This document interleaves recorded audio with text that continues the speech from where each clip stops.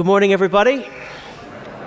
We are so glad that you are here. If you're just joining us for the first time or the first time in a long time, welcome. We are in week 2 of our message series called Child of God.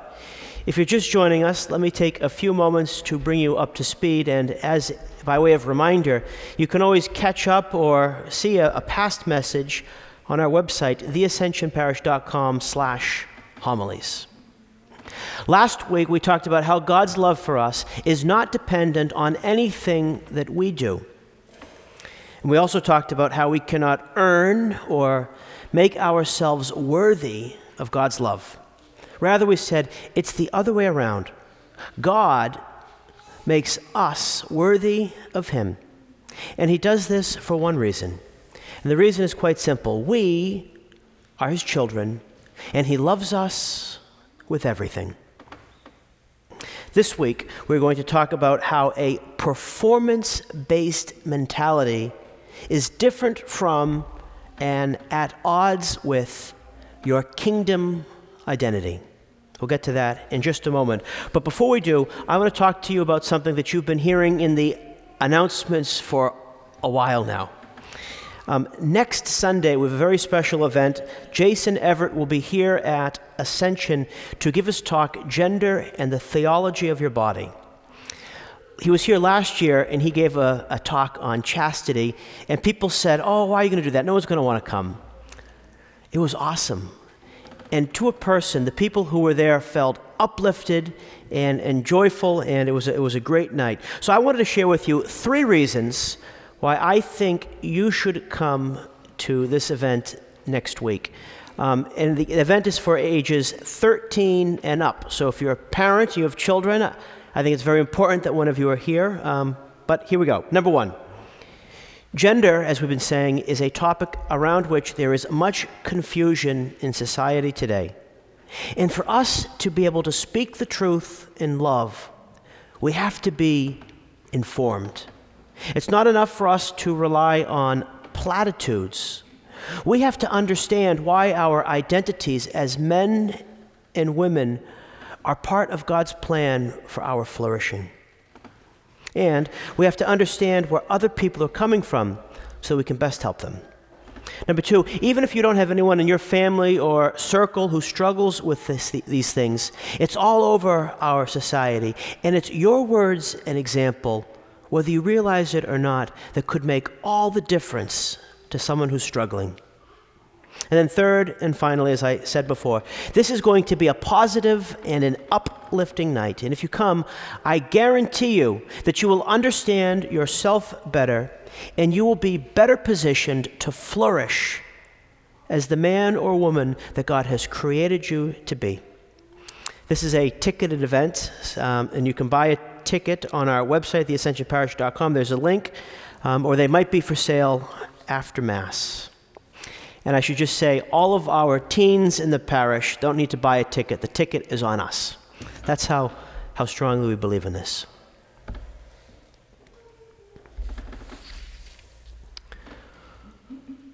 What is a performance-based mentality? Simply put, a performance-based mentality is this false idea that your worth is dependent on what you do. The false idea that your worth is dependent on what you do. We don't talk about this a lot, but really, this mindset is behind a lot of reasons why people would turn to euthanasia or might even want to give up on life. You know, they might see their pain or their terminal condition and think to themselves, I can't do anything, so why should I go on living? They think, if I can't do much, I might not be worth much. Or a person might experience challenges and they might think to themselves, all the good I do means nothing, and I don't measure up. But as we've been saying, your worth and your dignity don't come from what you do, but from who you are. And who you are to God is a beloved child. A performance-based mentality is also bad on the other end of the spectrum. I mean, just imagine, say you're very successful. Say everything is going your way. Maybe you're puffed up with pride and think you're the end-all and be-all. And since you do a lot, maybe you think you're worth a lot. Even if those things are true, you are building your house on shaky ground, because sooner or later you're going to make a blunder and it's all going to come down. We're all broken. We're all broken. Sooner or later things are not going to go our way. So if we build our house on that shaky ground of what we do, it's going to leave us empty, because a performance-based mentality always leaves us longing. Now, on the other side is your kingdom identity, your kingdom identity. Think of the kingdom of God. And again, your kingdom identity doesn't come from what you do, but from who you are to God, a beloved child. So all this weight of having to earn or having to make yourself worthy of God's love, all this weight is taken off your shoulders. God lifts you with His grace because you are His child and He loves you with everything. You know, as we said last week, it's God who makes you worthy. You are worthy. That's your kingdom identity. The whole kingdom of heaven, that is your inheritance. We're going to talk about this a little bit next week, but just a little teaser. God desires to give you the kingdom more than you desire to receive it. God desires to give you the kingdom more than you desire to receive it. We'll talk about that next week. But anyhow, let's see how this dynamic plays itself out in today's gospel. Today's gospel opens on the first Easter Sunday, and two of Jesus' disciples are walking to a village called Emmaus.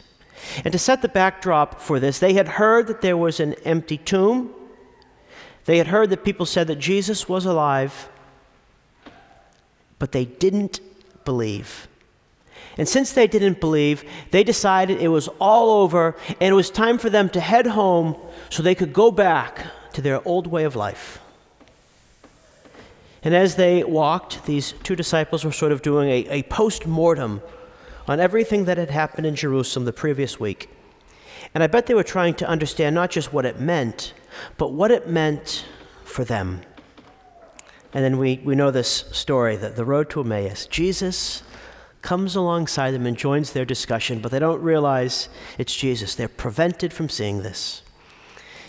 And Jesus is very coy here. He coyly says, "Hey, what's going on?" And it says these two disciples stopped and they looked downcast.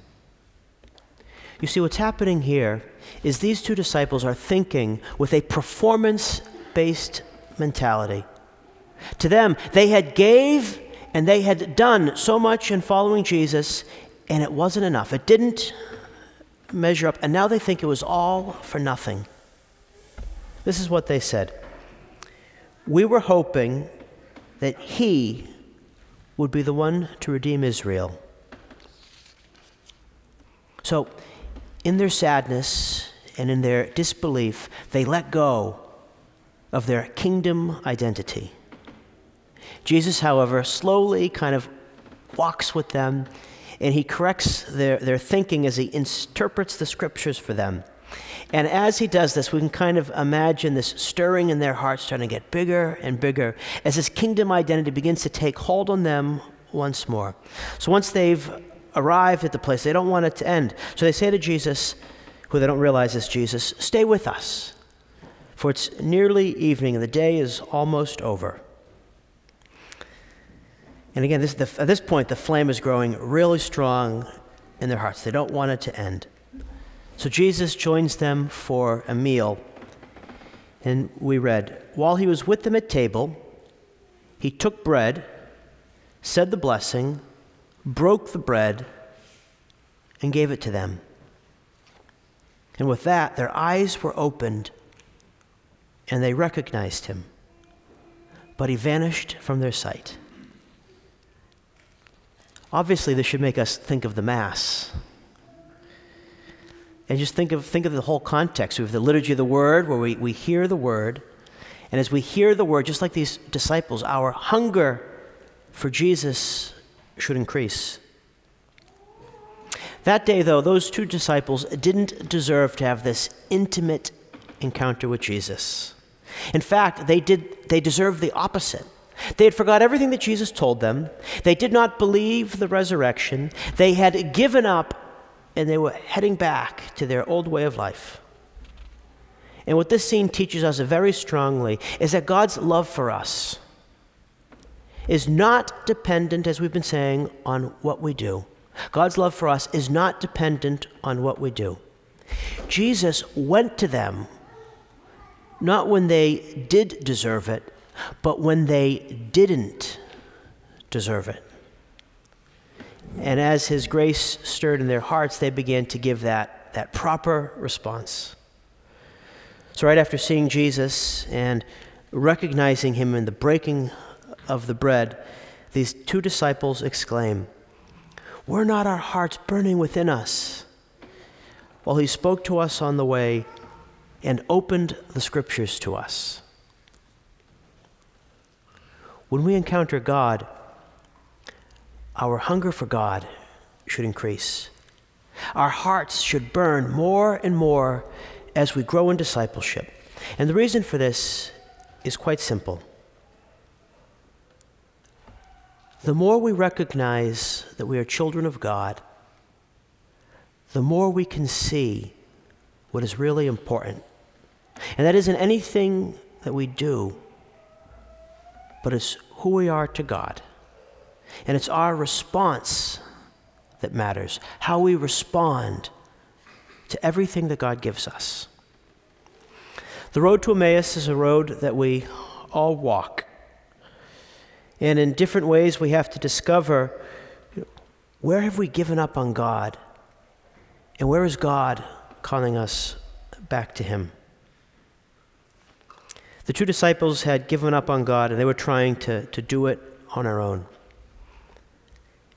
In which part of our lives are we doing the same thing?